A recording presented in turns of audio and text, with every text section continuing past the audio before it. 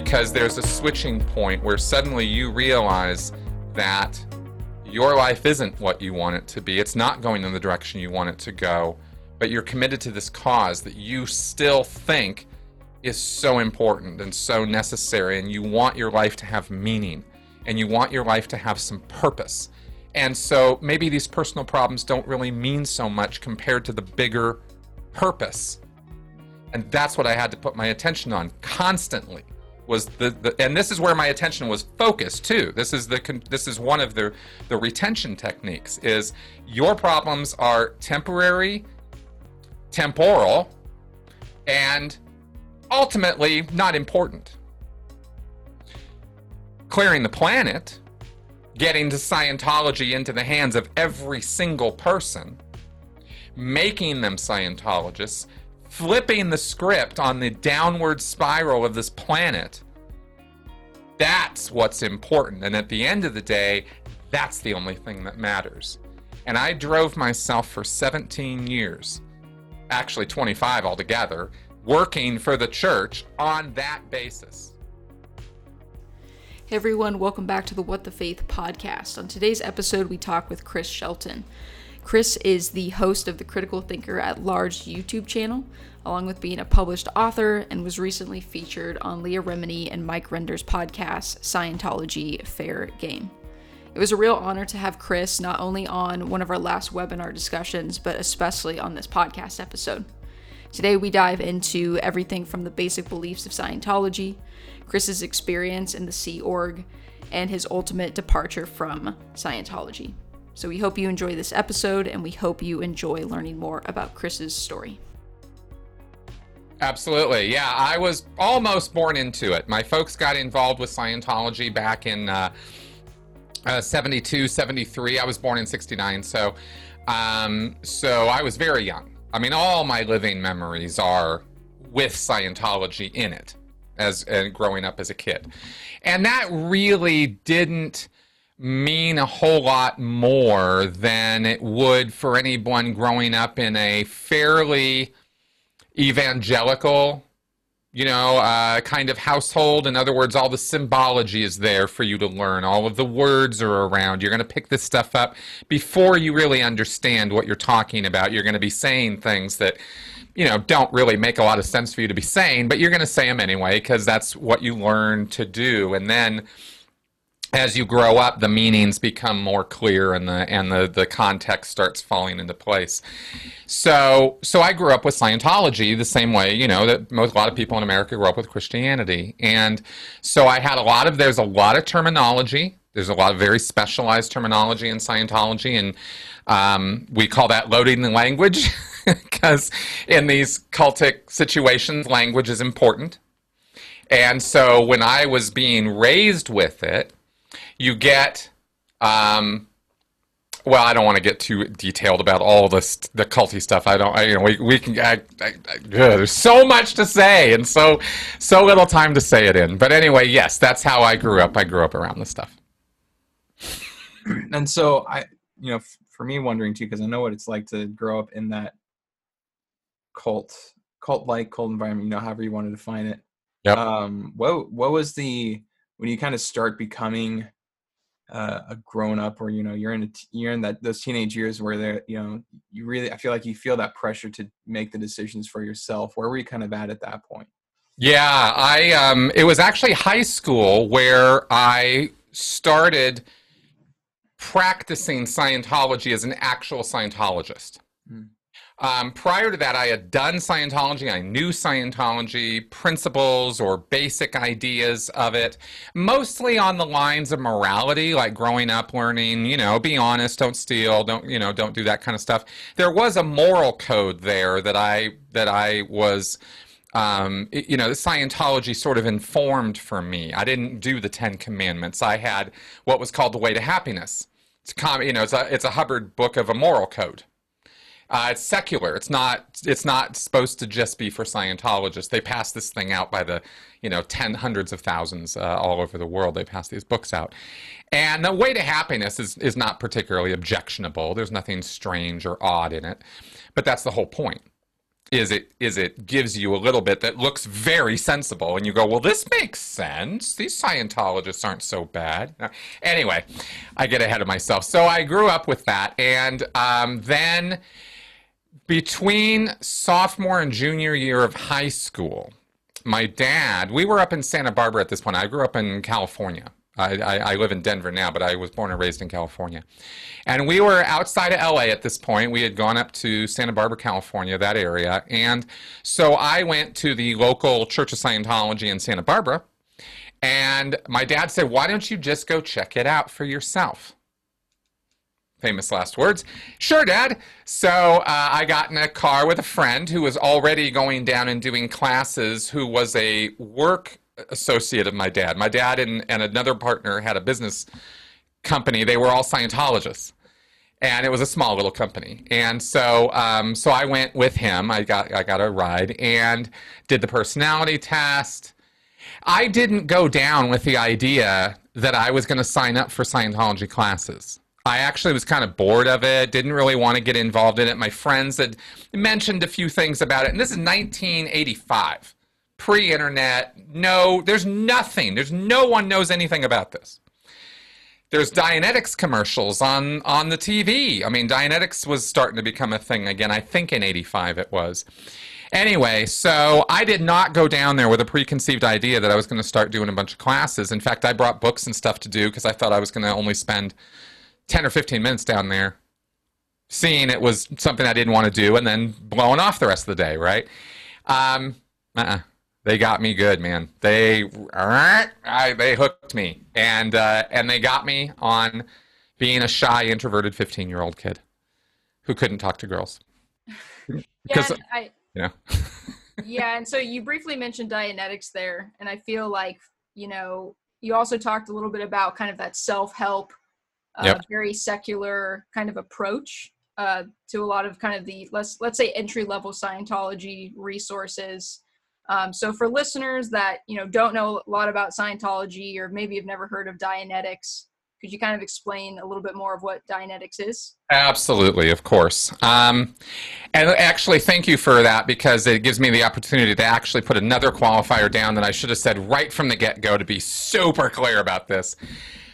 Scientology, the Church of Scientology, was created by L. Ron Hubbard in 1953-54, following the publication and popularity of Dianetics, the Modern Science of Mental Health, in 1950. So he puts out this thing and he calls it a science, the Modern Science of Mental Health.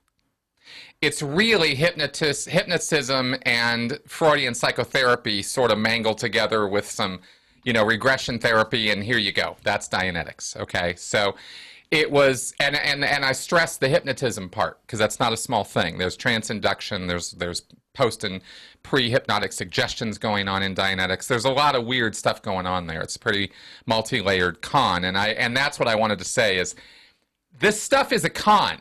Okay, the Church of Scientology is a money-making scam, and if I usually don't end up remembering to say that until about an hour into the show. So let me just say that from the get-go, right? It's not good stuff. I do not endorse it. I don't practice it. I don't want anything to do with it, and I encourage people to get as far away from it as possible. I was involved with Scientology for 27 years. From the point that I started doing classes forward, not counting my childhood time. If I include that, it's 40-something years, right? So I kind of know this topic, and I spent a lot of, and I was not a passive member. I was all in. So the history of this thing goes back to 1950 with Dianetics, and then Hubbard had this runaway bestseller. The country was taken by storm. It was a really big self-help fad that was very popular for a while because it was a self-help book. It was, the idea of the book was not just a bunch of mantras, but it actually offered a therapy, a way that you could sit down with somebody else, you both could read the book, and then you could practice Dianetics on one another. And that was the appeal. And this is 1950. This is post-World War II. This is just as the Cold War is starting up.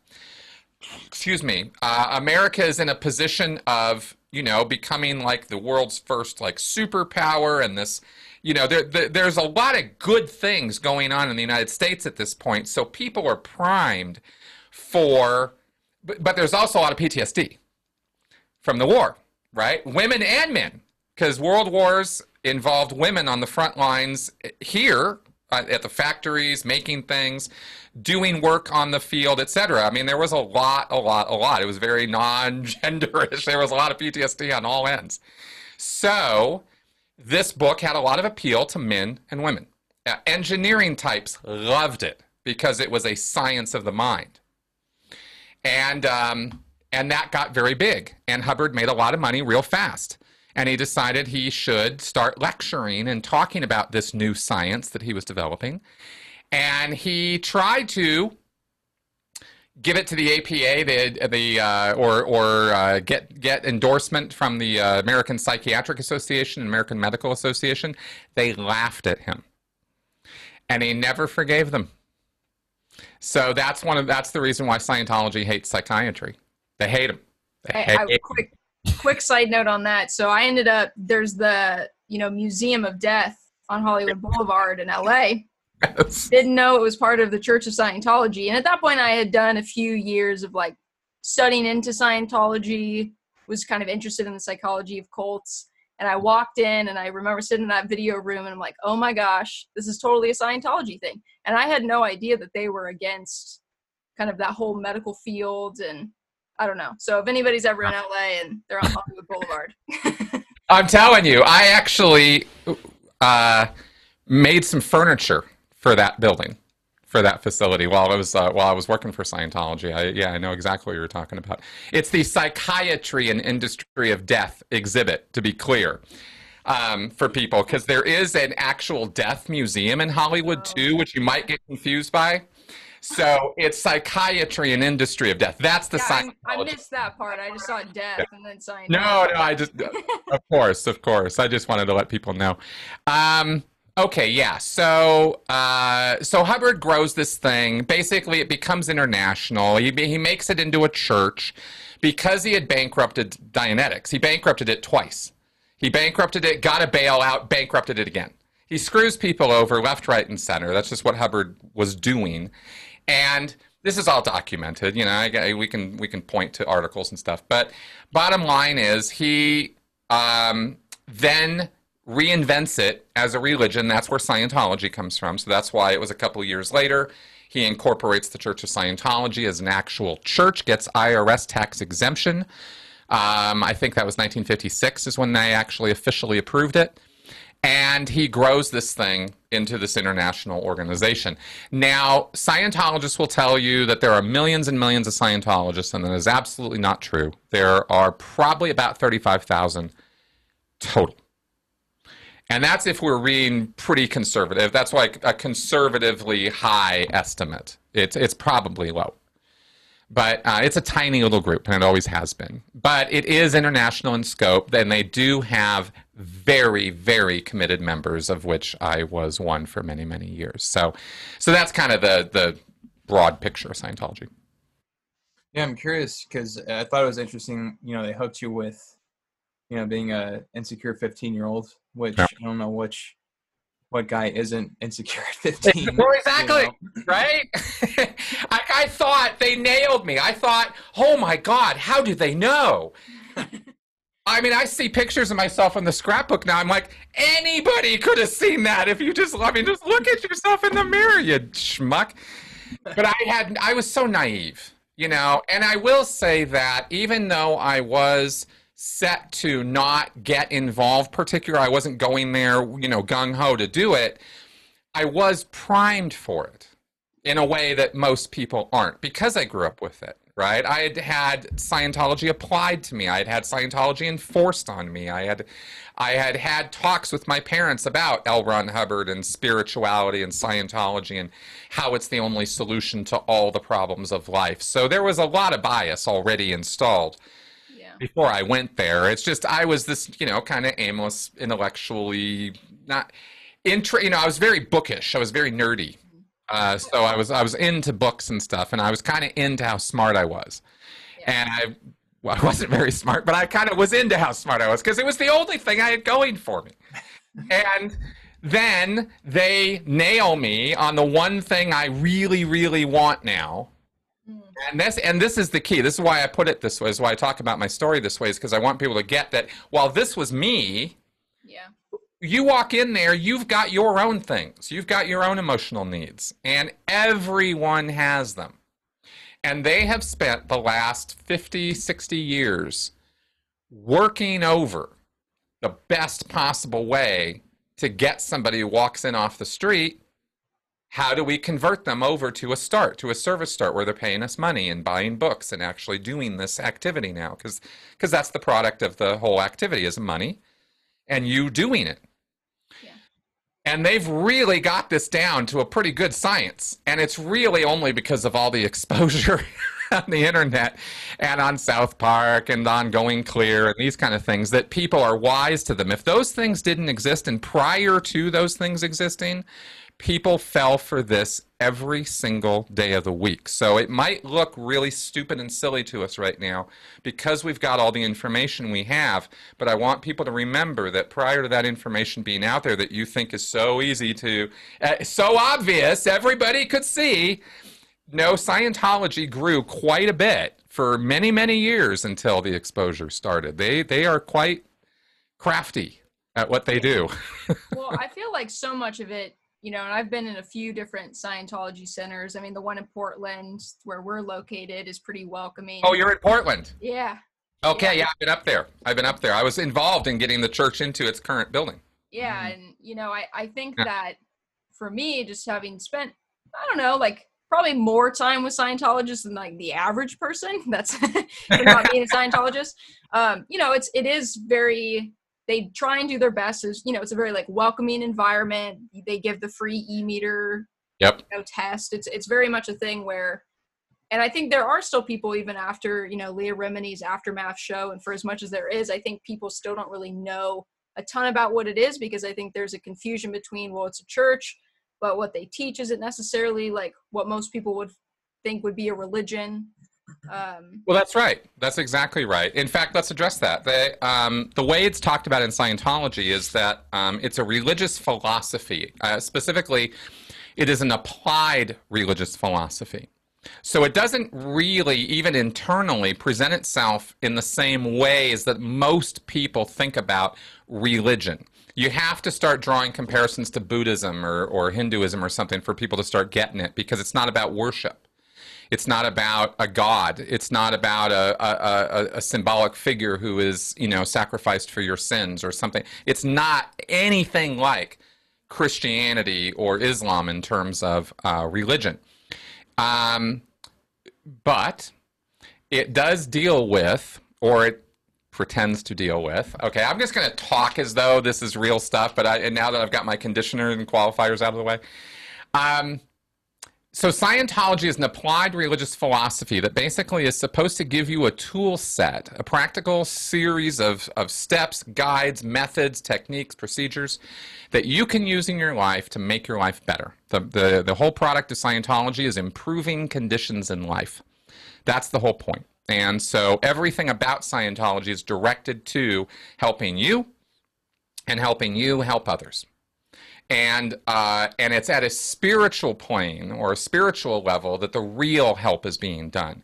Yes, there's a practical tool set of things you can do to study, to get off drugs, to organize your business, to set up things in your family better, to deal with children, to do investigations or find out why things are happening. I mean, there's a lot of different stuff that Hubbard developed as part of his organizational strategy and part of the religious philosophy that is all Scientology.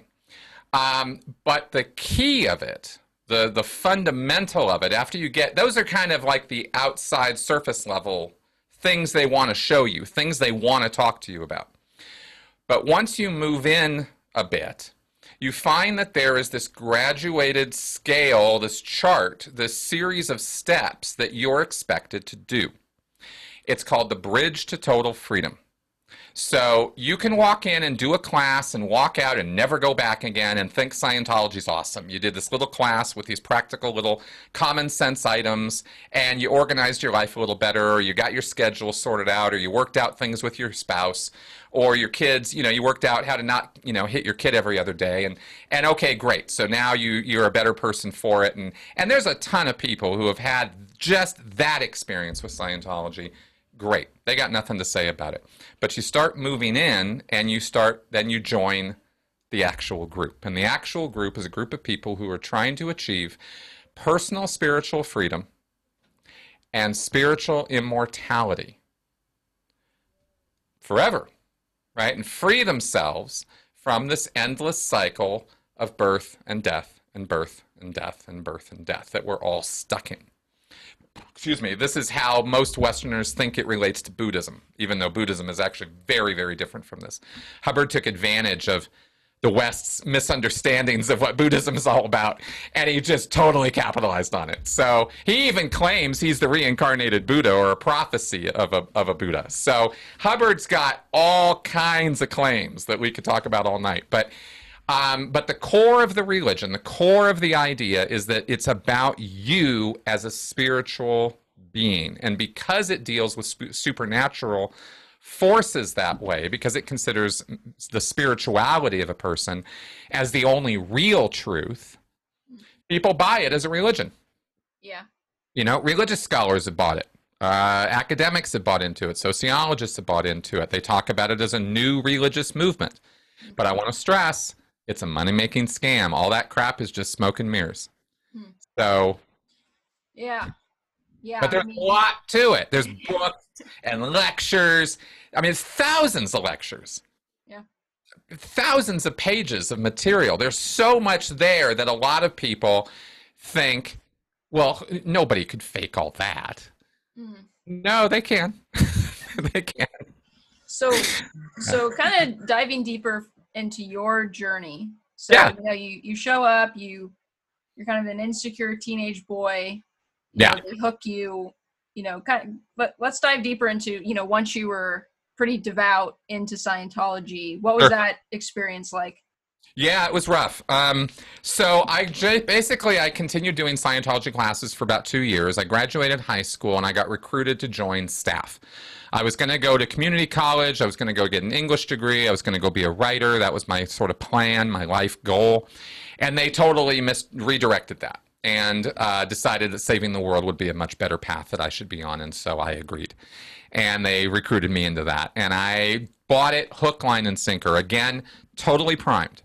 Okay, there was no critical thinking going on here. And in fact, if anything, that's why I'm such a proponent of critical thinking now, is because there was zero critical thinking going on at that time, either on the part of my parents or me. I just went for it, and I went deeper and deeper and deeper. And my parents were people I highly respected. Their opinions mattered to me. I took advice from them. I listened to what they had to say. And so when they were growing and when they were raising me, telling me how great Scientology was, how all of our family friends were Scientologists, everybody we knew were Scientologists.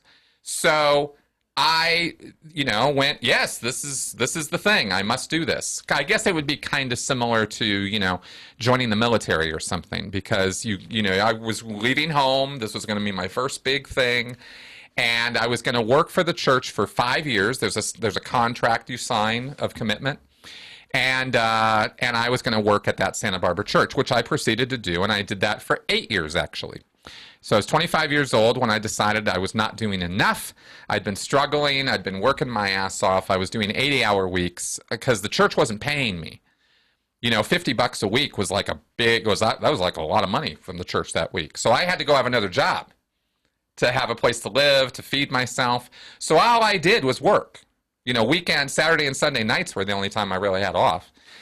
And that was my life for 8 years. And I don't really, it used to make a lot more sense to me than it does now as I look back at myself now that I've had 8 years of sort of recovery from this. But at the time, I really thought I need to do more.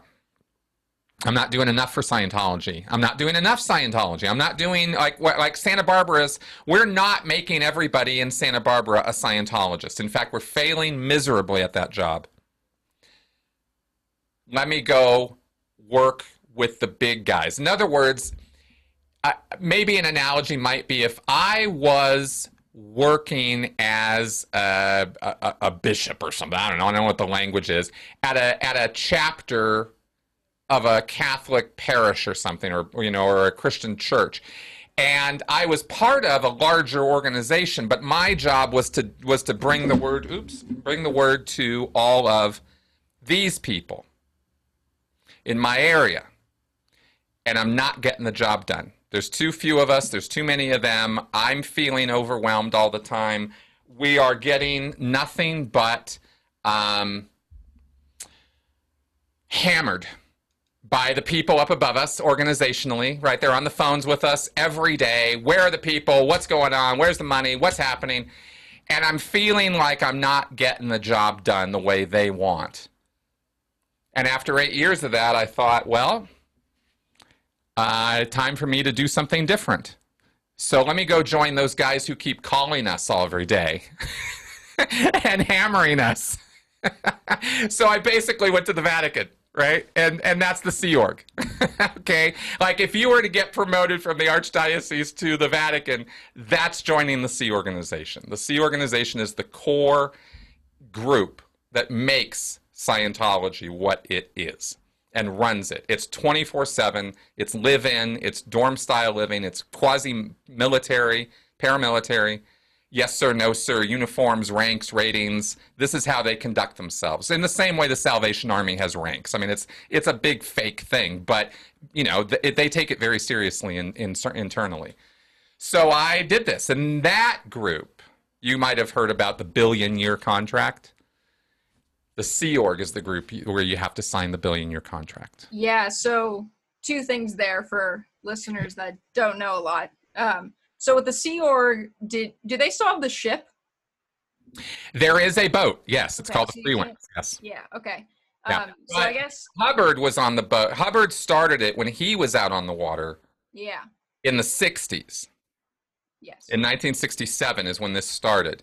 Hubbard was in hiding from the law. He was on the run, on the ocean, with a group of very loyal Scientologists who wanted to be with him all the time. And nobody knew he was on the run. He was putting out lie after lie after lie about what he was doing.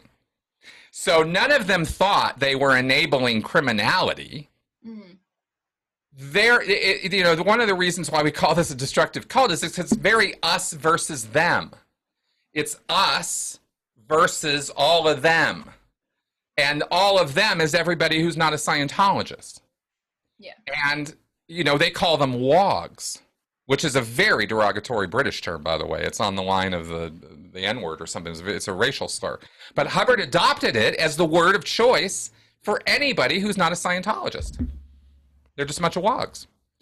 And this us versus them thing is carefully cultivated in Scientology. So you're special if you're a Scientologist. You're unique. You are among the elite. You are in a knowledge base where very few people get to know what you know.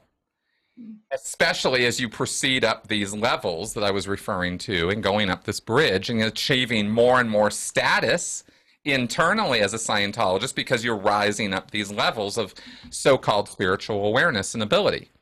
So they really believe that at that level, and back in those days when Hubbard was first starting this in the 60s, they believed Hubbard as well could read minds, could engage in telekinesis, telepathy, clairvoyance, reading the future, seeing the past, all kinds of stuff. All kinds of supernatural abilities are attributed to L. Ron Hubbard, who promises that by doing these abilities, doing these levels, you'll gain these abilities. So that's why they were with him, because they wanted that, and they wanted to help Hubbard bring that to the world. That's what they thought they were doing when they started the Sea Organization. So I just want to be clear about what was really going on versus what they thought, all these people thought they were doing, being L. Ron Hubbard's most loyal followers, and that's what the Sea Org is and was. So that's what I joined in 1995. Now, Hubbard was dead. He had died in 86, but the organization carried on, and a guy named David Miscavige had taken over. And he was now in charge of the Sea Org, which meant he was in charge of Scientology. And that's basically how that ran. I'm curious. I mean, what was it? I'm guessing you made it to the Sea Org. What was that kind of experience like for you? It was awful. I was in the Sea Org for 17 years, and it was just, God, did it suck. Okay, imagine. I can only make analogies. You see, the Sea Org is the Sea Org. There really isn't anything else quite like it. Okay, so as a 24/7 operation, you are totally committed. There isn't anything else in your life but the Sea Org. You don't have a house. You don't go home at night with your car and a picket fence and the 2 dogs and the wife who's not a Scientologist. That's not the Sea Org. The Sea Org is you don't have sex with somebody who's not a Sea Org member. You don't have sex until you get married to that Sea Org member. You don't have friends or external influences, quote unquote, outside of the Sea Org. All of that is pretty cut off after a while, pretty much because you just don't have access to people anymore. You're in this world, this sort of bubble world where your time is consumed with the expansion of Scientology worldwide. That's what the Sea Org is basically engaged in. And people have any number of jobs, from janitor and cook to groundskeeper to executive to courier to course room, classroom supervisor to counselor to salesperson to bookstore officer to file clerk. Everything in that is required to run a base of people, feed them, clothe them, birth them. All of that is accounted for by the Sea Org. And servicing the public on classes and counseling. That's the Sea Org. The Sea Org does that work too. And the management of Scientology internationally. First 8 years I was in the Sea Org, I was a manager.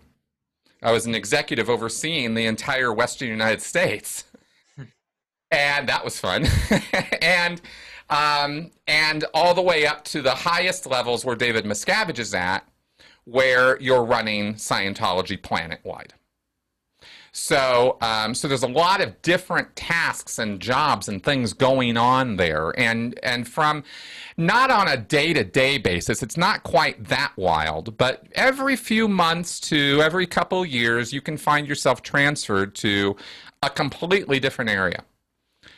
Sea Org members are Sea Org members first, so they're expected to do whatever job is given to them, is kind of what I'm trying to get across. You don't get, unless you've got a super specialized skill, you don't generally last for years and years at the same job, unless you're an amazing salesperson, the captain of the boat, okay, the boat that they still have, the Free Winds that sails around in the ABC Islands down in the Mediterranean. They got that guy because he was a ship captain first, and then he became a Scientologist, and then they went, that's our captain, and they just worked him until they got him in the Sea Org, right? So, because there's not a lot of ships captains in Scientology, so when they found one, they were like, yep, you're our guy. And they got him. So, but they've trained, for example, on that boat. They have hired some other people who joined the Sea Org who had some ship knowledge. But most of them they had to train from scratch. So that's the only place where the actual sailing still occurs. All the stuff in the Sea Org, the rest of it's all on land. It's just the naval tradition at this point. I think that's interesting. For my background, there's a similar, although it has nothing to do with boats, but they have Jehovah's Witnesses have Bethel, their headquarters. Yep. That's right. I'm curious because what kills me about it is, so you're giving yourself, your entire self to this organization to move it forward and progress it. I'm curious what in return they give you, like a nice livable wage, a lot of freedoms and how you live. Yeah. Okay, so the other thing about destructive cults in general, you experience this through the JWs, and I've interviewed former JWs. I've done a lot of work with that, so I understand that world too. And it is rough like that. You're getting the satisfaction of knowing that you are working your ass off to save the world. You are doing the actual work you believe is necessary to save the world. That's what you get. And as long as you can still maintain that belief and believe that that's important and that that matters and that your own personal factors or issues or interests can take a back seat to that, you're a good Sea Org member. And the second that your personal interests suddenly come forward and are in the front seat, not the back seat, now we've got a problem. Now you are other intentioned. Now you have some other intention than what the Sea Org is about. And that means, getting back to that morality code that I was talking about earlier, this is where things get twisted. Now, right, if living according to the way to happiness is the ethical, moral thing to do, and L. Ron Hubbard says it is, then keeping your commitments, keeping your promises once given, it's one of the points. You signed a billion-year contract. I don't care if you're having a bad day. Get back to work, right? Doesn't matter. In fact, I don't care about your personal problems. This is my senior, for example. Not just one, all of them. They're all like this. I was like this, okay? Your personal problems don't matter. Your issues don't matter. Your anxiety doesn't matter. Your depression, your stress, any of that stuff, we don't care. That is for your auditing sessions. When you get to go in and get your counseling, that's when you get to bitch and moan and go through all that stuff and deal with all of that. And then when you come out of the session, you're supposed to be in a state where all that's gone. You're not going to have that anymore. You're not going to deal with that anxiety or depression or stress anymore because the auditing will have dealt with it. Well, turns out auditing doesn't actually work. But you can maintain a belief that it is working for a very long time. Or you can be like me. I joined the Sea Org. I got no auditing. I didn't get up that bridge. I was so busy sacrificing myself and martyring myself for the good of the planet and for everybody else that I was always sort of pushing my own personal agenda to the side because I was extremely committed to the cause. And I can't stress enough the power of belief. And as Lawrence Wright has so brilliantly put it in his subtext for the Going Clear book and documentary, it is a prison of belief. Because there's a switching point where suddenly you realize that your life isn't what you want it to be. It's not going in the direction you want it to go. But you're committed to this cause that you still think is so important and so necessary. And you want your life to have meaning. And you want your life to have some purpose. And so maybe these personal problems don't really mean so much compared to the bigger purpose.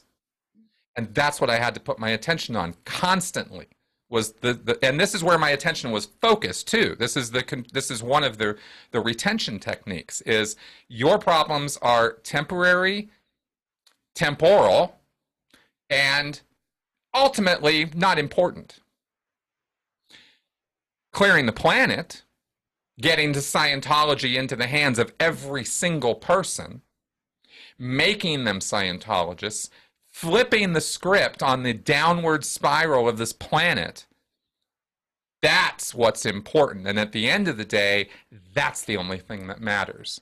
And I drove myself for 17 years, actually 25 altogether, working for the church on that basis. That's how I would talk to myself. That's how I would be talked to. That's how I believed and thought. So that was what was front and center for me. And it took a long time for me to reflip that Scientology script in my own head back around to, wait a minute, I matter too. I'm important in this picture too. I have needs and wants that have to be met. And it wasn't until I was 42 years old that I was actually really starting to think that way. And I finally got up enough gumption and personal intention, personal oomph to realize that I was not happy, that I had not been happy for a very long time. And that while I had been covering it up with the purpose of Scientology, that Scientology was actually the source of my unhappiness, my anxiety, and my stress. And it had induced PTSD-like symptoms in me. I didn't even have those words because we hated psychiatry so much I couldn't think that way. But I knew something was wrong. I wasn't happy. And that was really about the only words I had for my condition, because the Scientology words weren't really working anymore. And yet I didn't have anything else to draw on, because psychology and psychiatry are hated and evil and must be destroyed. So I didn't know where I was at. I just knew something needed to change. And so it was basically around the time of my 42nd birthday, which is December, 8 years ago, 9 years ago. It was in 2011 that this whole thought process was going down. And I finally realized I needed to not do this anymore. There had been 10 years. I've thought about this a lot over the last many years. And I figured out there were 10 years of runway to that moment. From the first point of actual emotional, like, whoa, wait a second, something's wrong with this picture. That was 10 years of working to finally go from that point, of the first point of, wait a minute, something's wrong here, to, okay, I got to stop working for this group. This is not good.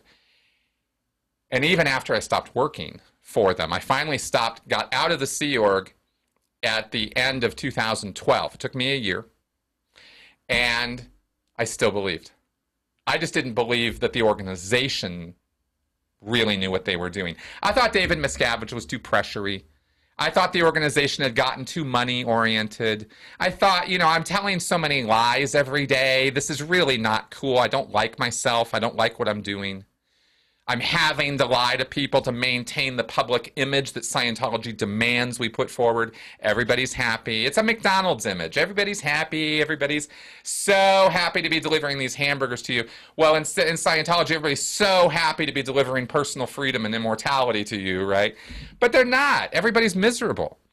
It's an angry, hateful, even environment. And I persevered for as long as I could. And then I went, nope. And then I finally got on the internet. And that was the end.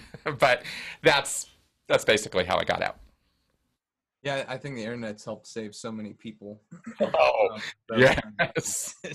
Yes. I think one of the disturbing things that, and the really unfortunate thing that cults take advantage of is, we just have, us as humans, we have such a need for goals and to do something meaningful. Right. And so, but that's so hard to figure out what our thing is. And, it takes years and years to figure that out. And then somebody comes in and is like, hey, well, what if you work towards this? And they put all that importance behind it. And then you work all that time and then you realize, oh, wait, I wasn't doing this for me. I was doing it for the betterment of this company in the end, this business. I was kind of working for them, and you lose yourself.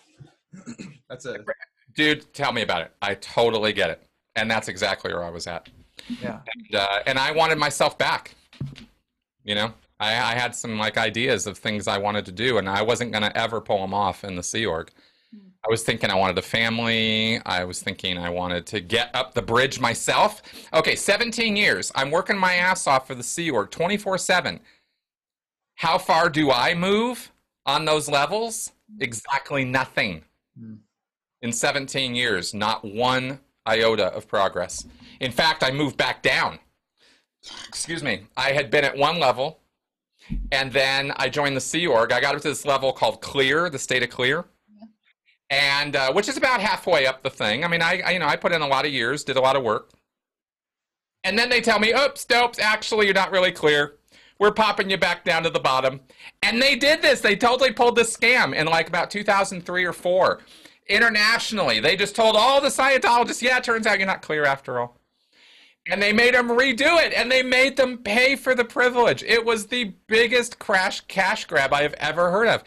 But I was in it at the time, so we believed, oh, okay, yeah, they did this whole review. And turns out all these people who thought they were clear really aren't. And, oh, well, I guess we're going to have to tell you and get you to pay more money. And needless to say, there were some people who didn't take it too well. Well, sorry. Don't Go ahead. interrupt. I feel like that's a huge thing, that I don't, as not being somebody who's researched Scientology, I don't know about, is what is that process like getting to clear? And then also I know that I've heard the extreme financial trauma that it causes to people. I'm kind of curious like how that comes about. Yeah, basically what you're doing is you're paying for the counseling by the hour. Actually, what you do is you buy what's called an intensive, which is 12 and a half hours of counseling. And you can buy packages of them. So you can buy 5 intensives, 10 intensives, and there's a sliding scale. The more you buy, the cheaper each intensive is, but the more money you're dishing out. So one intensive might be $3,600, $4,000, but you get 10 of them on a sliding scale, the price drops for each one to $3,200. Those are older prices, but you get the idea. The counseling is then delivered to you on an hourly basis, including folder work and administrative work that also has to be done. You're also charged for that. And so you eat up these hours doing this counseling work. And the counseling is not, okay, 5 hours and you're going to get to this step, and then another 5 hours and you're going to get to this step. It's not set up that way. It could take one person 30 hours to get step number 1 done. It could take another person 2. It's different from person to person, but it's going to take something, and you're going to have to pay for it. And then you got to do the next level, and then the next level, and then the next level. And each level has its own set of techniques or processes, they're called, that are run on you. You are made to go into a counseling session, or what's called an auditing session. I use the term counseling very, very loosely here. So the auditor, the Scientology practitioner, is going to ask you questions or give you commands, things to do. You're going to be in a room just with that counselor, and you can't leave till you're done. He's going to leave. He's going to keep you in there until the auditor is satisfied you've achieved the end result for the process you're running. That end result could take all night. Hubbard bragged about being up all night with people to get them through the process, right? Because if you start the process, you finish the process, and you're not done till you're done. So you could be in there for a really long time. Not always. That's a pretty rare thing, to be totally honest, in terms of it being all night or something. That's pretty crazy. Really only happened a handful of times while I was in. But the point is that you're being charged hourly for this work, and it's going to take as long as it takes. Auditing is not, there's no guarantees, there's no satisfaction or your money back. After 2 hours or something, they say it takes a lot of hours of auditing to get you up to where you need to go. And that's basically how they sell it, is they estimate what they think it's going to take for you to get, let's say, to the state of clear. Let's say you come in and you get an introductory auditing session, and it blows your mind. You come out and you're like, wow, I dealt with this. Most of it has to do with regressing to the past and looking for the source of trauma or stress and incidents that happened to you in the past. That's the most summary way I can describe it. There's a lot to it, but that's basically what you're doing. And some people have some profound results from going back and looking at and sorting out. I actually was, of all the people in the world who ever figured this out for me, it was Jordan Peterson who actually described what auditing is doing that actually works. And it was funny because he's a clinical psychologist, so I don't subscribe to Jordan Peterson's politics at all, but I do find some of what he says as a clinical psychologist helpful, right? And this particular case, he was describing how you can basically, with a patient, you can go back and sort of sort out what the causative agents were in your life.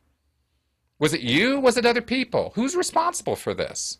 Is responsibility scattered across people? Well, we make a lot of mistakes with that over the years because of our perception problems, because of situational factors, because of the authority figures in our life telling us it was our fault when in fact it was theirs.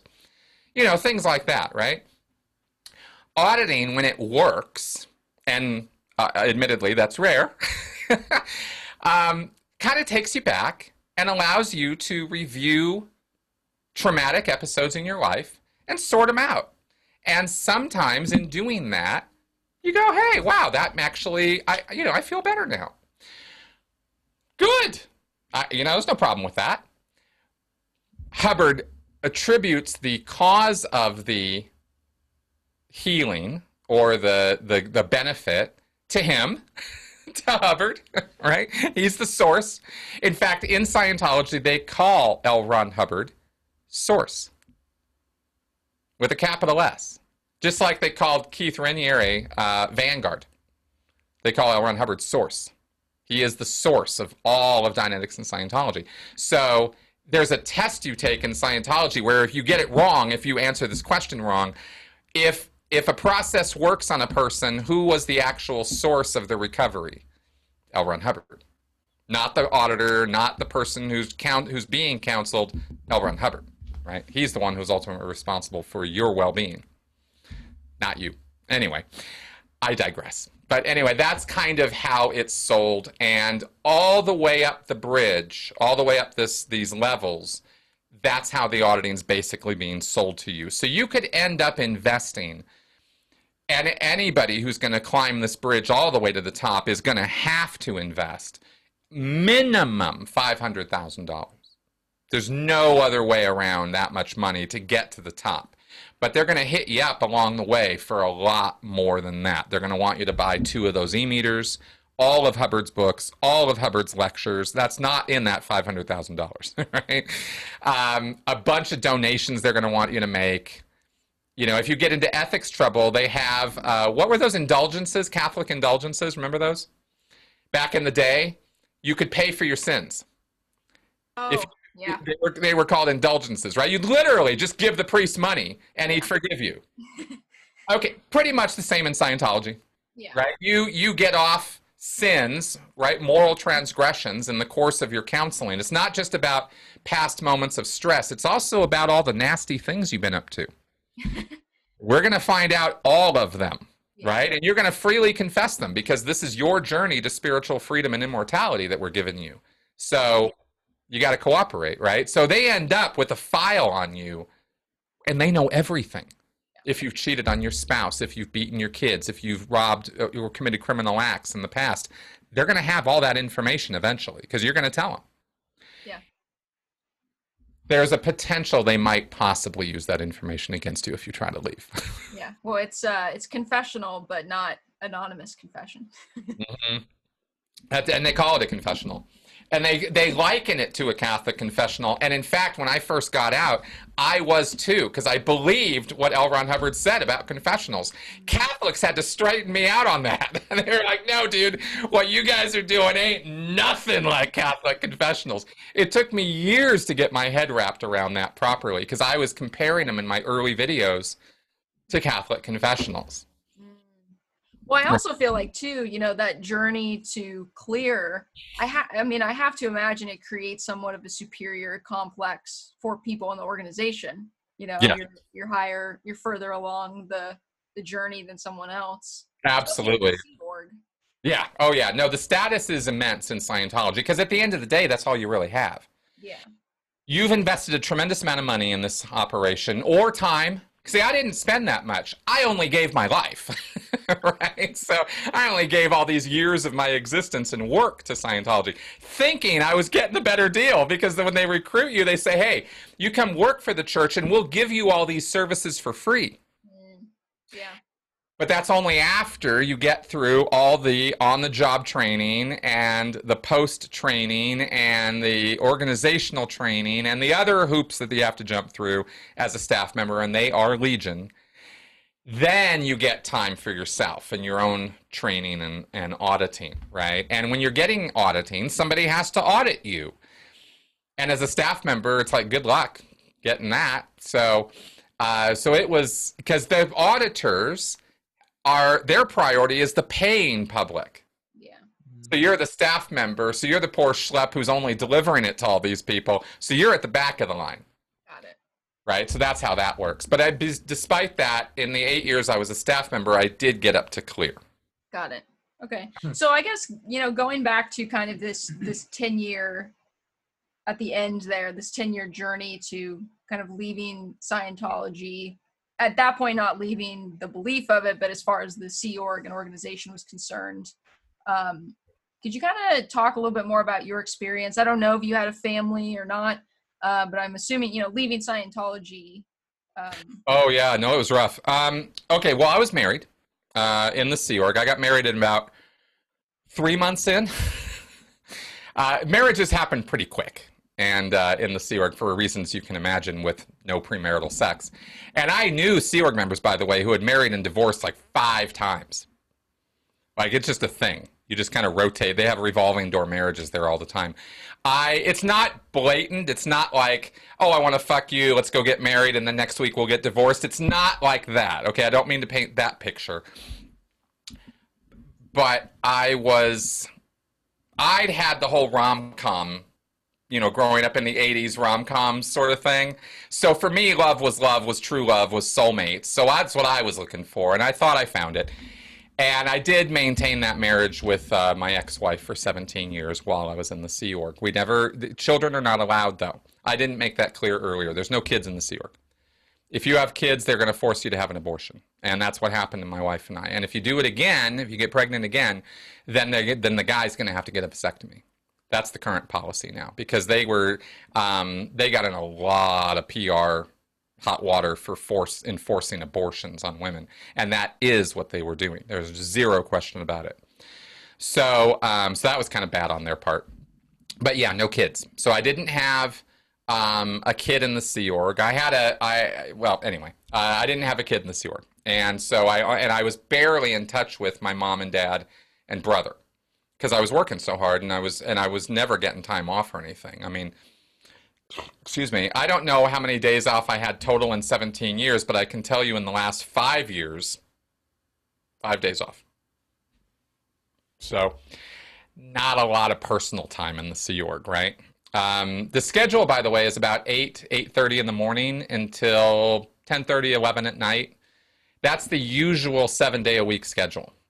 Sunday mornings was laundry time, so you could finally get your wash done for the week and sort of clean your room. If you're not married, you're living in a dorm, and if you're married, you get a room. You don't get an apartment, you get a room. So it's basically like you get a bedroom and a cabinet to put your clothes in, and that's about it. So that was the married life in the Sea Org.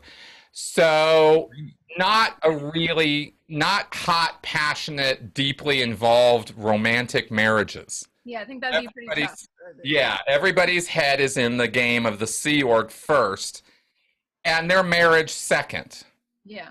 Right? Unless there's an exceptional person going, unless there's an exceptional thing going on there. Sometimes couples leave together, but most of the time they separate and divide, right? That's how the Scientology tries to run a retention game. So 10 years, a lot happened in that 10 years. Basically, there was a betrayal. There was a project I went on that was very important, and I did very well at it. I mean, really well. I surprised myself. Everybody was surprised, not just because I did well, but because we pulled off a target that was very, very difficult to pull off, and we did it in an incredibly short period of time. In 3 weeks, we basically recruited 20 people. That's a lot of people to recruit into Scientology. Not to join Scientologists, but to join staff, to work at a church. So 20 existing Scientologists, we convinced them to come on staff and work. This was down in San Diego. It was a really big deal, and I came back to LA, and I was like all on fire. I was like, okay, we can do this. And remember, management and everything about Scientology is all about expanding it and making it bigger. And so I was like, okay, I know what to do. I know how to do this. We just did it. I wrote it all down. Let's get this out. Let's get everybody doing this, and let's really rocket this thing. And I got bitch slapped hard. And it was, nope, we're not doing that at all. And no one really cared. And it really wasn't a very big deal after all. I mean, it was, but it wasn't. And nobody cared about this write-up I did. Nobody cared about the policies from L. Ron Hubbard that I so carefully laid out as to here's how we do what we need to get done according to what L. Ron Hubbard left for us as far as how to do it. Because he left all this policy, all these rules and for how the organizations are supposed to run. So I thought I had done this really, big heroic thing. And not only had I not done a big heroic thing, but I actually was getting, insulted and sort of run down for it. And that was 8 years, 7 years, about 7 years in to the Sea Org. So 15 years working as a Scientology staff member at this point. And so what was I, around 35 years old, I guess, at this point or something? So, yeah, I guess it was about that. Anyway, I was very dejected. And I was so dejected that then a lot of heat and pressure came on from some other emergencies and projects. And make a long story short, I took off for 3 days. I just walked out the back door. And I took off. And then I came back because I was married and I loved my wife and I didn't want to just leave her. I was pretty dejected with the Sea Org, but I, came back. Really wish I hadn't, because life only got worse after that. I was in a lot of trouble. And there were a lot of ups and downs after that, but basically within about 2 years, I ended up on Scientology's prison system, the Sea Org's Rehabilitation Project Force, or it's called the RPF.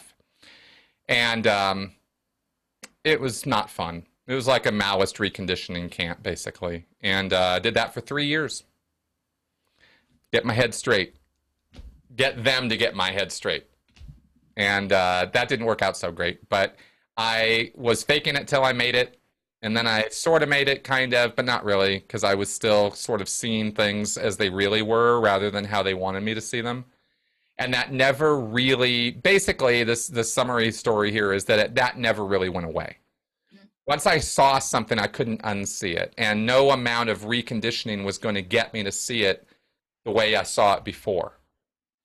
And it was a steady series of events that happened over that 10 years of seeing things I couldn't unsee. Until I finally, there was a tipping point where I realized it wasn't just me. Because for a long time, you run that on yourself. It's me. I'm the one who's wrong in this picture. Everybody else is with it. Everybody else understands what's going on. Everybody else is with the program. They're rapturously happy. Why am I not? Yeah. It's me. I'm the sore thumb. I'm the guy who's sticking out. And there's plenty of literature from L. Ron Hubbard to reinforce this point of view. I guess, you said there was like kind of a series of events or things that you just couldn't forget. Yeah. I don't know, maybe what were kind of like the top few, I don't know whether it be like the teachings of Scientology. Was it kind of like teachings that you started to have questions about, or just kind of how the organization was operating and how you Yeah, it was more about the organization than it was the belief set. Yeah. Specifically, it was the belief set in David Miscavige and the organization that was deteriorating more so than it was my belief in the Scientology dogma as such. Yeah. Right? So, like, Hubbard died in 86. Yeah. There have been revisions and changes to his procedures, to the auditing procedure and stuff, but it's still basically Hubbard's show. It's still basically what he put there. It's not like Miscavige could come up with new techniques or something. Not too much. He has, but not a whole lot. So it wasn't that I was having a problem with. It was the way the organization was being run. It was the way I was being treated. It was the way others were being treated. It was the fact that I was having to lie, that other people were lying all the time. Mm-hmm. Credit card fraud was a thing. I didn't engage in it, but some other people did. And, of course, they got in a lot of trouble when they got caught. But up until then, it was money, money, money for Scientology. Who cares? Damn the consequences, right? And I watched this happen And I watched this organization that was supposed to be made up of the best and brightest on the planet doing the worst crap, right? Yelling and screaming as a way of life. You guys heard about that rant Tom Cruise went on the other day on that was leaked, right? You guys heard that? That is the mildest of reproach in the Sea Org. How Tom Cruise was talking is how I was talked to every single day. That's the Sea Org. Yeah. And Tom Cruise got that from the Sea Org. His best friend is David Miscavige. Yeah. He talks to Scientologists like that. Yeah. Right? Tom Cruise talks to Scientologists like that. He learned it from David Miscavige. David Miscavige, by the way, learned it from L. Ron Hubbard. Yeah. Well, David Miscavige's dad's book is really fascinating. Yes. About just, raising him. And for people who don't know David Miscavige, isn't he like 5'4"? Yeah, he's a little short guy. Yeah, he's a tiny guy. So is Tom Cruise, actually. Yeah. He's this little guy. And they're little Napoleons, man. Now, the funny thing about it is Napoleon wasn't even a short guy, but, that's the legend, right? So they're all little Napoleons, but they're overcompensating for their under tallness. Yeah. So I guess, you get out. Yep. What happens next? 3 months later, I've gone down the internet rabbit hole. That's the important thing. It was a long time coming. The Sea Org is not about information, the freedom of information. The Sea Org is about information control. Scientology as a whole is. Ultimately, all destructive cults are. There's a cult model called the BITE model that Steve Hassan puts out, and information is the I of that BITE. It's behavior, information. What's the T? And then there's emotion. Thought and emotion. So all of these are being controlled to one degree or another. Lifton talks about milieu control or environmental control. The reason I'm stressing this is because we didn't have internet access. All through the 2000s. I mean, this is not just pre-internet because the technology didn't exist. Once it did exist, we didn't have access to it. And the reason for that, of course, is because there's all this anti-Scientology stuff all over it. And they don't want you looking at that stuff. So once they finally, it took them up until 2012, the year I was leaving, before they finally put filtered internet access on the base. And they filter out every site that mentions anything about Xenu, South Park, L. Ron Hubbard, David Miscavige's narcissists, any of the critical stuff. You can't get to it. It's like Chinese internet, right? You just can't get to it. So, but up until then, I was leaving, there was no internet access. So I didn't have ready access to South Park or Xenu. I never heard the word Xenu the whole time I was in. It wasn't until I got out that I heard about that stuff. Because it's all confidential. And if there is one thing Scientology takes very seriously, it is the confidentiality of its upper level materials. So, the top of this bridge to total freedom are levels that you do, and no one knows what's on them inside the world of Scientology. They can't wait to get to them. They're called the OT levels, the operating Thetan levels. Because in Scientology, the word Thetan is you, a spiritual being. They call it a Thetan. They don't call it a ghost or a soul or a spirit, because those have all these other associations with it. So Hubbard came up with Thetan, and that's the word they use. And I, anyway, got on the internet, and I finally watched South Park. And I finally learned all this stuff that had been being hidden from me all these years. And I mean hidden. Like, the information control is quite good in that group. Everyone outside of Scientology knows more about it than the people who are in it. That's what's so ironic. So I thought, as a high-level, 25-year invested Sea Org member and Scientologist, I had a pretty good grip on what this topic was all about. Then I got on the internet, and I learned I didn't know a goddamn thing. I couldn't believe how much I didn't know. Questions I forgot I had over all those years were suddenly being answered on my laptop. There they were. Former people I used to know who had left the church. Some I didn't even know had left. I just hadn't heard from them in years.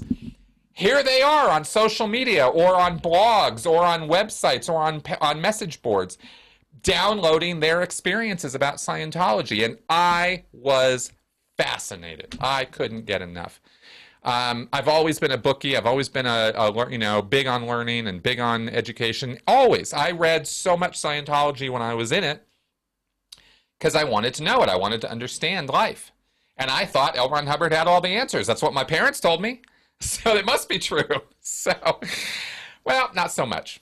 And and 3 months of internet research every day, just glued to it. Obviously, I was working and having a life now. I was having to, pay for an apartment and, pay for my mom bought me a car, thank God. Oh, by the way, when I got out, my parents were already out. They had gotten out back in the 90s, but they didn't make a big deal about it. And they sure as hell didn't put it on me because they didn't want me disconnecting from them, right? Because if you leave Scientology, you're a bad person. And I can't really associate with you if you're a bad person. These are even my parents. So they were aware enough and had done enough Scientology and been involved in the culture long enough that they knew they couldn't dump that on me. So they didn't, and they kind of pretended to still go along with it, and that was how we were able to stay in touch. Until finally, after 25 fucking years, I finally have my light bulb moment, and who do I call? My mom. Hey, Mom. I got doubts. I don't know what's going on here. I don't know who else I can talk to because there was no one in the church I could talk to. Talked to my mom. My parents had divorced and remarried, by the way, over all these years. Talked to my dad. Hey, Dad, I'm having some real problems right now. I don't know what to do. I'm not sure what to do with the rest of my life. And my parents both gave me what I needed to hear, which are two things. Thing number one, we'll support you no matter what. That was very important. But more importantly, too, we will financially help you if you need it. Right? If you need it, we'll help you out, whatever you need. They didn't even, it wasn't, get out, come home, it wasn't any of that. It was just, we'll help you if you need it. But it's your decision. Because if I change my mind, it could backfire. Right? So they were very cautious and conservative, but very, very open to helping me. And it gave me enough. There was enough communication there that I knew I could leave the Sea Org without a job, without a place to live, without a mode of transportation, and I could actually make a go of it because they would help me out. Without that having been put there by them, I would not have left. Or it would have been harder, much, much harder for me to leave. So I just wanted to put that there as a little thing for your viewers, because you really don't have to do fantastic things to help somebody out of a cult. Sometimes just saying, I'm here for you and I will help you is enough. You know what I mean? Anyway, that was my experience. So 3 months later, so I get a year and 3 months later from that conversation, I get out, go down the rabbit hole, and realized I had been conned. And that wasn't fun. That was in January, February, March, April, May. I don't know, April, May 2013. Yeah. I mean, that is a crazy journey to finally escape. Yeah. I think part of what you said I find so interesting, and it's part of the sad thing, but also so good for us to know that I think even once we're out of it, at least for me, like I'll forget it, that there's so many people in one of these religions, any of them, these cults, that the whole PMO, physically and mentally out, where they're in it, but they're hating it. Yep. But again, it's like, you feel like you're the only one, and it's just, that's right, the amount of people that are like that. And everything in the environment is catered. It's custom made to make you feel like you're the only one, and you're this sore thumb. You're the odd person out. Everybody else is on board with God. Why aren't you? What's your problem? Oh, it's the worst. It's the most mentally manipulating, emotionally manipulation. It's awful. Yeah, I liked what you said there too about it doesn't take it. You don't have to do a ton to help someone that's trying to get out. Yeah. I think, and that's also such an interesting thing, especially with just like the ever growing just kind of community of, people who are leaving these cults that start YouTube channels and start podcasts and do all those things. I think that education resources are like great, but I think for, there's also so many people who get out and maybe don't want to start a podcast or don't want to do a YouTube channel, but they can still have an impact by sharing their experience. Oh yeah, I've interviewed tons of people on my channel for exactly that purpose. It's cathartic for them. It's educational to the public. It's cathartic for me to hear their story. Yeah. I learn stuff about my own experience from other people. They learn stuff about their experience from me. So it's this wonderful back and forth, cross cults. I've learned so much. In fact, I'll tell you a fun lesson that was really a big drop dead moment for me. Was like, oh my God, was the day I realized L. Ron Hubbard wasn't anything special. Mm. The day you learn your cult leader is actually no big deal is a big day, because and it was looking at other cults that taught me that. It wasn't studying Scientology or ex-Scientology. I knew Scientology, but learning about how Jim Jones and David Koresh and some of these others, right? Not even religious cults. I mean, Enron, seeing how martial arts dojos go off the rails, watching how sports can go off the rails. Certainly, it's been a learning process over the last 8 years watching politics. Because I wasn't involved in that shit at all, right?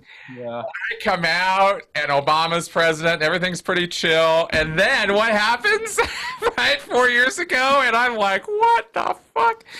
We got a cult leader taking over the country. What is this? This is insanity, right? Oh, I was fit to be tied. But learning about that stuff, had a light bulb moment early on. I think it was about 2 or 3 years out where I was like, oh my God, there's a cult leader playbook. Yeah. These guys just run this playbook. Whether they know it instinctively or whether they figure it out or whether they learn it from others, there are only so many things you can do to screw with people's heads. And they figured out what the list is. And that's what they do. And I've been studying that stuff for the last 8 years, so I know what the playbook is now too. I use it for good, not evil, right? But for me, that's been the catharsis, is figuring out what the hell happened to me, and how do I help other people to not have it happen to them? Because I got to do something with my life, and I want to still help people.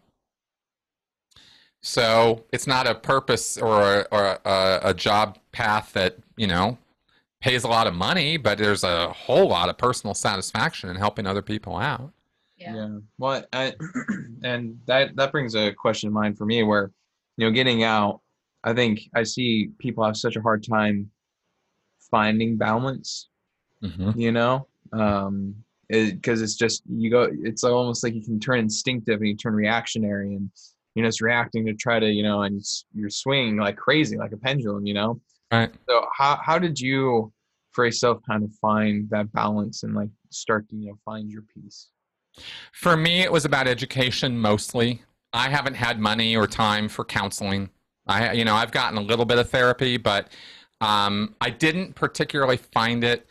I found it helpful. I don't want to poo-poo it, because I did find talking to somebody who had no clue what I had been through, but did know cults and did know how they work. That was helpful. Had I had to explain everything to the person along the way, that would have been difficult. So there are only so many counselors who actually understand the cult phenomena and process and what goes on in them. That is a barrier.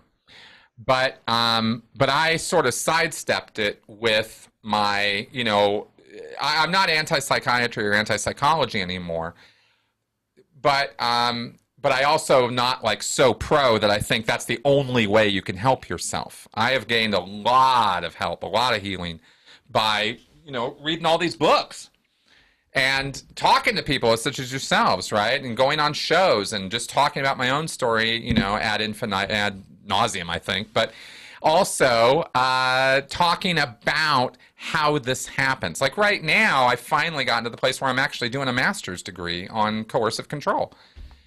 And that's, where all this education and work and writing my book and doing all this stuff, that's where it's led me to. And now I'm actually at the bleeding edge now of understanding what psychology and sociology have to teach us about this stuff, and even bringing in the neuroscience at a master's level. And so it's not easy, but it is cathartic. There is a lot of healing to be had in gaining knowledge that you didn't have before, and understanding how manipulation works. Now, the danger of it, of course, is that you're going to start seeing it everywhere. It's not just in cults. You start becoming more aware. Advertising and propaganda, and the thought reform and indoctrination that occurs on social media, and the propaganda that we are fed 24/7. I mean, you start seeing this stuff in a whole different light, and yet what you overcome, at least for me, is that idea that I think that we were talking about, that where you start wondering, am I the only one seeing this? Am I the wrong one here? Is something off? Is something not right? I don't have that anymore, because I've been through a horrible experience. I've been through one of the most horrible experiences you can have, which is giving up half your life to a cause that is a con. That's rough. When you're in your 40s and you realize literally half your life was wasted on a con. And I was a pawn on a board being moved around by people who I didn't even know existed, doing things I had no clue were going on, right? Because I was living in this fantasy world of we're clearing the planet and saving everybody. It was a very effective con.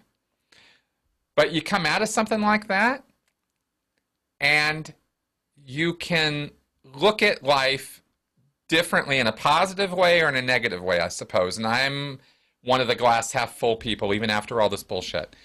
And I believe that that outlook has helped me a lot. I know that not everybody has the freedom to have that outlook, and I wish there was a way to train it or work on it or something, because I think it's helpful to our neurotransmitters and our mental health that we have a positive outlook on things as much as we can.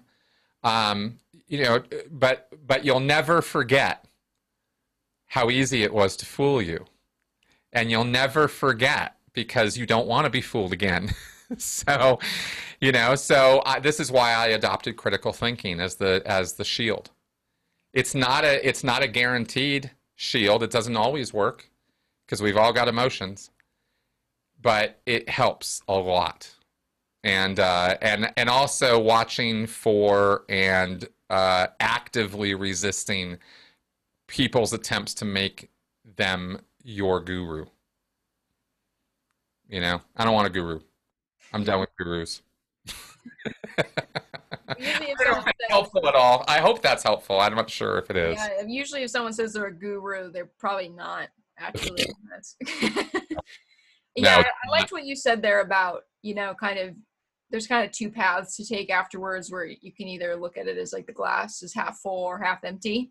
And I think that, at least from our experience talking with people and just, Ashton's experience getting out of being a witness, I think that there's this hard balance to find where, you get out and you're deconstructing kind of all these things that you've been programmed to think, and you're kind of starting, I feel like for a lot of people, it's just going through like every single teaching or topic that they've had and trying to just deconstruct it and then figure out what is real and what's not real. And I think that can be often a very confusing and lonely journey. Mm-hmm. For listeners, whether they're ex-Scientologists or, coming from another cult, or even just have never been in a cult, what would kind of be, you mentioned about just learning was really therapeutic for you. When it comes to kind of just like getting to that place where you can be at peace with things, what would kind of be some of your tips for people? Yeah, it's okay. There's a lot of things here. One, recognizing it's going to take time. There's no fast road to this. It's kind of like, I don't know. Well, it's falling out of love, you see. I mean, the same things that are going on up here when you're joining and involved in a cult are the same things that are going on up here when you're falling in love or you're in love. It's very similar. There's a lot of similar brain activity going on.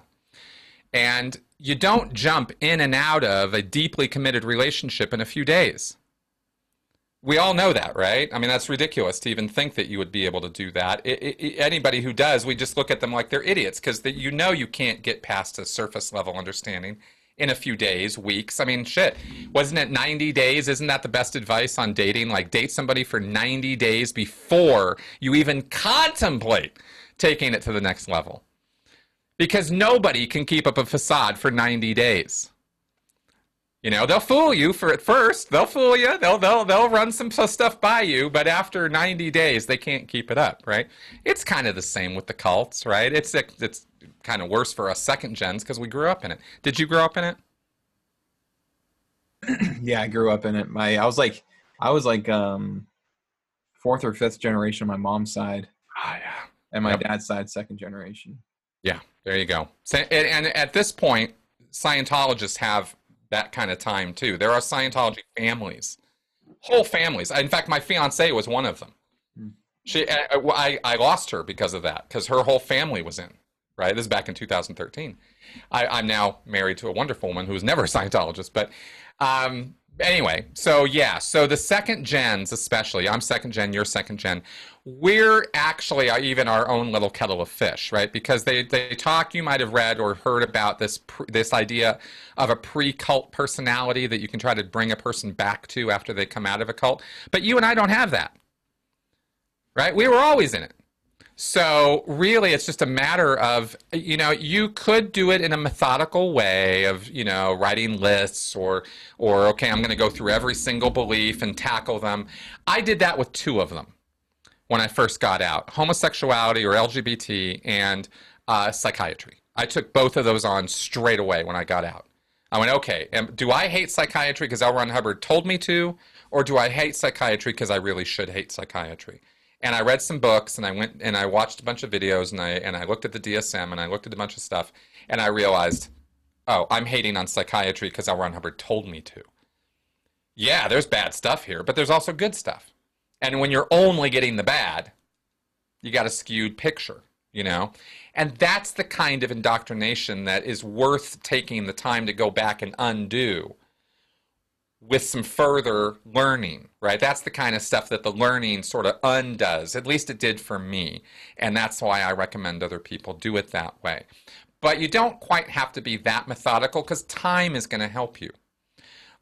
Experience is going to help you, especially if you don't go into denial on this stuff. And I'm not talking to you specifically here. I mean, to anybody in the audience as well. You know, there are people who leave these groups or get out of these groups and just put it in a closet and don't ever want to think about it again, don't want to talk about it, don't want to deal with it. I don't recommend that. I don't think that's the way to approach the future or the past. I think we should be open and transparent about where we've been, what we've been, and what we've done. And sometimes that is hard, because sometimes we got up to some pretty goofy, stupid, nasty shit when we were in a cult. Yeah. And we gotta. Oh, sorry. Go ahead. Oh, I was just gonna say I really agree with that. Where it's because it's such a heavy weight, and so we want to ignore it. Yep. But also, I feel like you use it. I mean, you used it to get your master's degree, you know, and it like that heavy weight. You like realize that it's actually this huge thing of fuel that you can use to boost you to wherever. Exactly. That's exactly right. I mentioned earlier that I had this moment of realization that I'd been a pawn on a chessboard. That was the exact thought, by the way.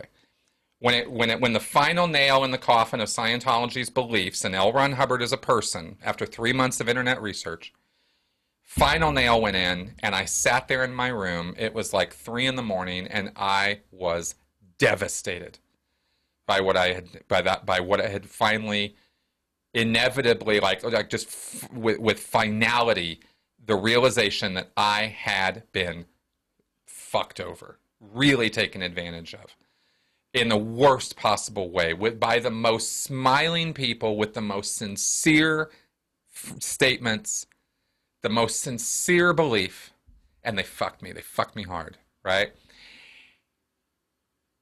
anger, betrayal, upset, these don't even begin to describe how I felt about what had been done to me.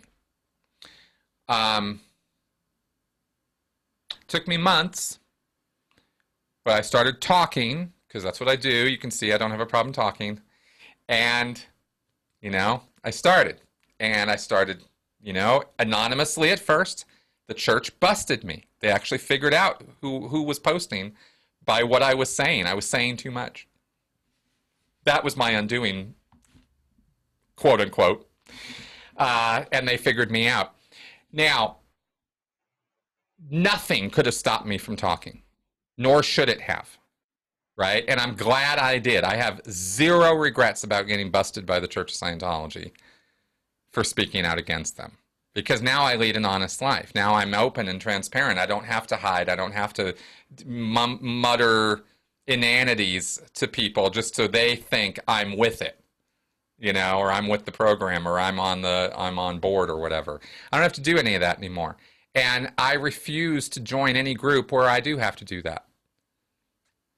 I've taken every single thing from that, and I've tried to turn it into a life lesson for myself moving forward. I still screw up plenty of times, but I'm making an honest effort at it, and I self-correct as quickly as I can. Critical thinking, skepticism, humanism. Humanist is the only label I actually like. I don't, atheist, agnostic, skeptic, critical thinker, they're okay. But humanist is the only one I'm actually proud of. But it takes, where I was trying to go with the experience and time thing is that there are onion layers to this. And there's no fast way to drill to the center of the onion. There just isn't. Because you're not up to looking at the center yet. You got to layer all that other crap off first. Then you can get to that stuff at the core level. And it's taken me 8 years to undo, really undo this purpose to save the planet. This idea I'm going to personally save the world. That I'm going to personally have this like Jesus Christ-like effect on the world, right? Or through some group I'm going to have that effect on the world even. Screw that. It's delusion. It's crazy. It's delusions of grandeur. It's nuts. I had to figure that out though, and work out. Am I settling for the life that's second rate because I can't save the world, or is this actually somebody else's dream that's actually a con? And that's what it really is. There is no saving the world. The world doesn't need to be saved. No one in the world is asking to be saved. That's not what's going on. The world's not asking to be saved. People just want some help. Yeah, and I feel like too, maybe you briefly touched on it there, but I feel like one of the challenges for people who get out of Scientology and are very open about it, and I think most people know that, Scientology will use pretty extreme tactics to bring people down. I think I did a simple Google search on you the other day.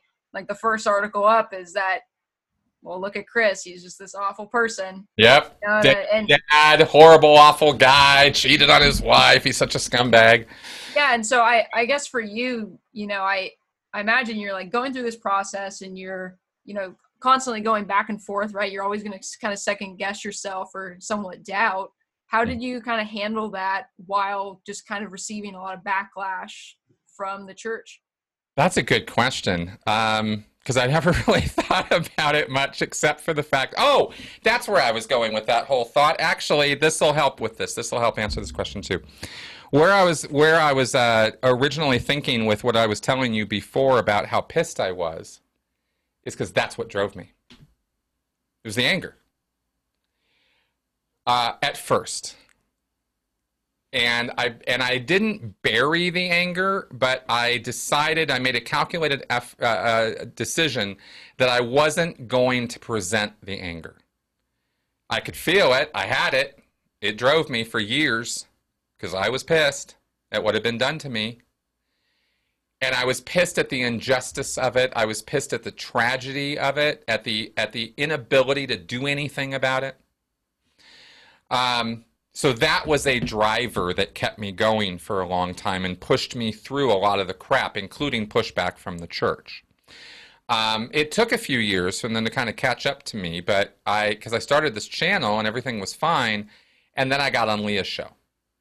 And literally the day after I was on, that's when that website went up.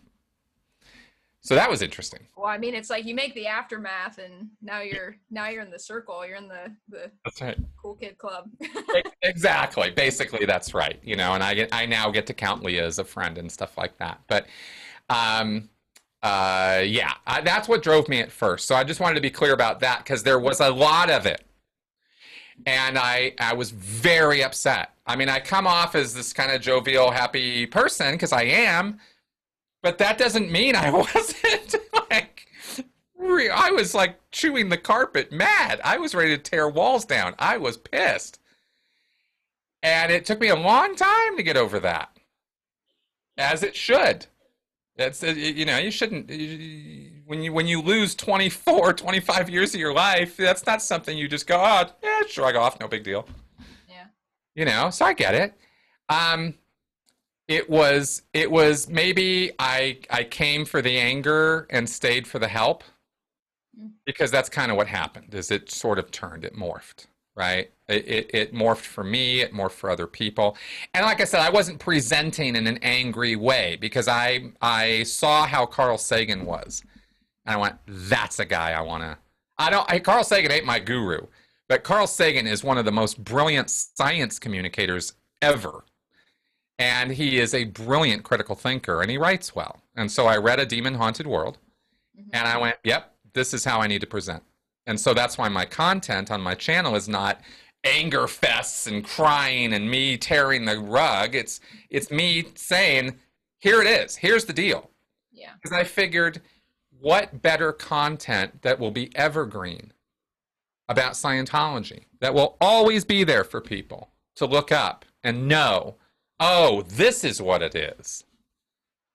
Yeah, it'll always be there for them. You can, a mother who loses her daughter, a father who loses his kids, kids who lose their parents. That's tragic. That's awful. It's horrible that happens. But it's also very appeal to emotion. And it comes and goes just that quickly in people's minds. But if you can teach them something, they'll remember it. They'll hold on to it. And that stays with them. And the next time somebody's trying to sell them something, oh, wait a second, Chris Shelton said, or Robert Lifton said, right? Or Steve Hassan said, or all of these ex-Scientologists said, it's not about me, it's about the data, but it's getting it out there into people's heads. And that's what drives me now, is how do I figure this problem out in such a way that I can help the world, or help people in the world, I should say, to head this crap off at the pass before they're taking that stupid personality test and having those appeals to emotion and appeals to authority laid on them and being sold the sun, moon, and stars when in fact they're getting mud. That's what I want to do now, and that's basically the purpose of my existence at this point. So, but I've also come to learn how to relax. How to take a day off, how to chill, how to have guilt-free TV time. It took me years. I mean, you wouldn't think, but it did. It took me a long time to be able to just take some time off and not be sitting in my living room watching a TV show thinking I should be in there writing another video. I should be working on my book. I should be working on another book. I should be doing this. I should be doing... You can always do that. You can run yourself into the ground doing that. And so there's also lessons to be learned in just the day-to-day of our life that we can also take from this. Like, it's okay to fuck off. It's okay to chill out. It's okay to not do anything today. And it's not, no one needs to, you don't really need to guilt trip yourself, and nobody else needs to either. Maybe that's Scientology specific because it was such an intense work-related activity for me. But I try to bring that idea to all of this, for all of us. So. Yeah, man. Well, thank you so much for sharing your story and just, really enlightening us about so many different aspects of Scientology. I mean, I learned like crazy, like crap. Great. Great. Information this episode. And pardon my French. I didn't clear it with you. Oh, no, it's great. Okay, good. Make those ratings go up. Yeah. All right, good. SFW, good. All right, well, it's been wonderful talking to you guys, and I'm more than happy to do it again if you'd like. We've really skimmed the surface of some stuff. So. Yeah, and Chris, for listeners, who want to follow your work and what your work, doing, where can they find you? Yeah, just look me up on YouTube, Chris Shelton. If you Google Chris Shelton Scientology, you will find me. It's my blog is mncriticalthinking.com, mncriticalthinking.com. And all my videos, everything I've ever posted, it's all there. I've also got a clips channel where I post some pretty long form interviews, Joe Rogan style, right? Like we've been doing here. And I will then go and pull clips from those or from my Q&A shows. And so I've got another YouTube channel where it's just little short snippets and people can get fast answers to immediate questions they might have, mostly about Scientology, but other stuff too. And so that's 2 YouTube channels. Great. Nice. Well, and then there's my book, Scientology A to Xenu. Great Christmas present, by the way. Anyway, this is my book, Scientology A to Xenu. I did this cover myself. This is me on the back. Love it. Yeah, and this has been out for quite a while. There are, what is Scientology? What do they believe? Is it a religion? Who was L. Ron Hubbard? Is Xenu for real? It's all in here. It's not my story. This is a critical analysis of Scientology. So that's what you get with this book, not just Chris Shelton's woes in Scientology. That's just chapter 1, just to establish with everybody that I'm for real. So anyway, you guys can check that out. Thanks so much for tuning in to this week's episode of the What the Faith podcast. Music brought to you by Justin K. And as always, if you liked what you heard, be sure to like, subscribe, and leave a review for the podcast. Thanks so much, and we'll see you next week.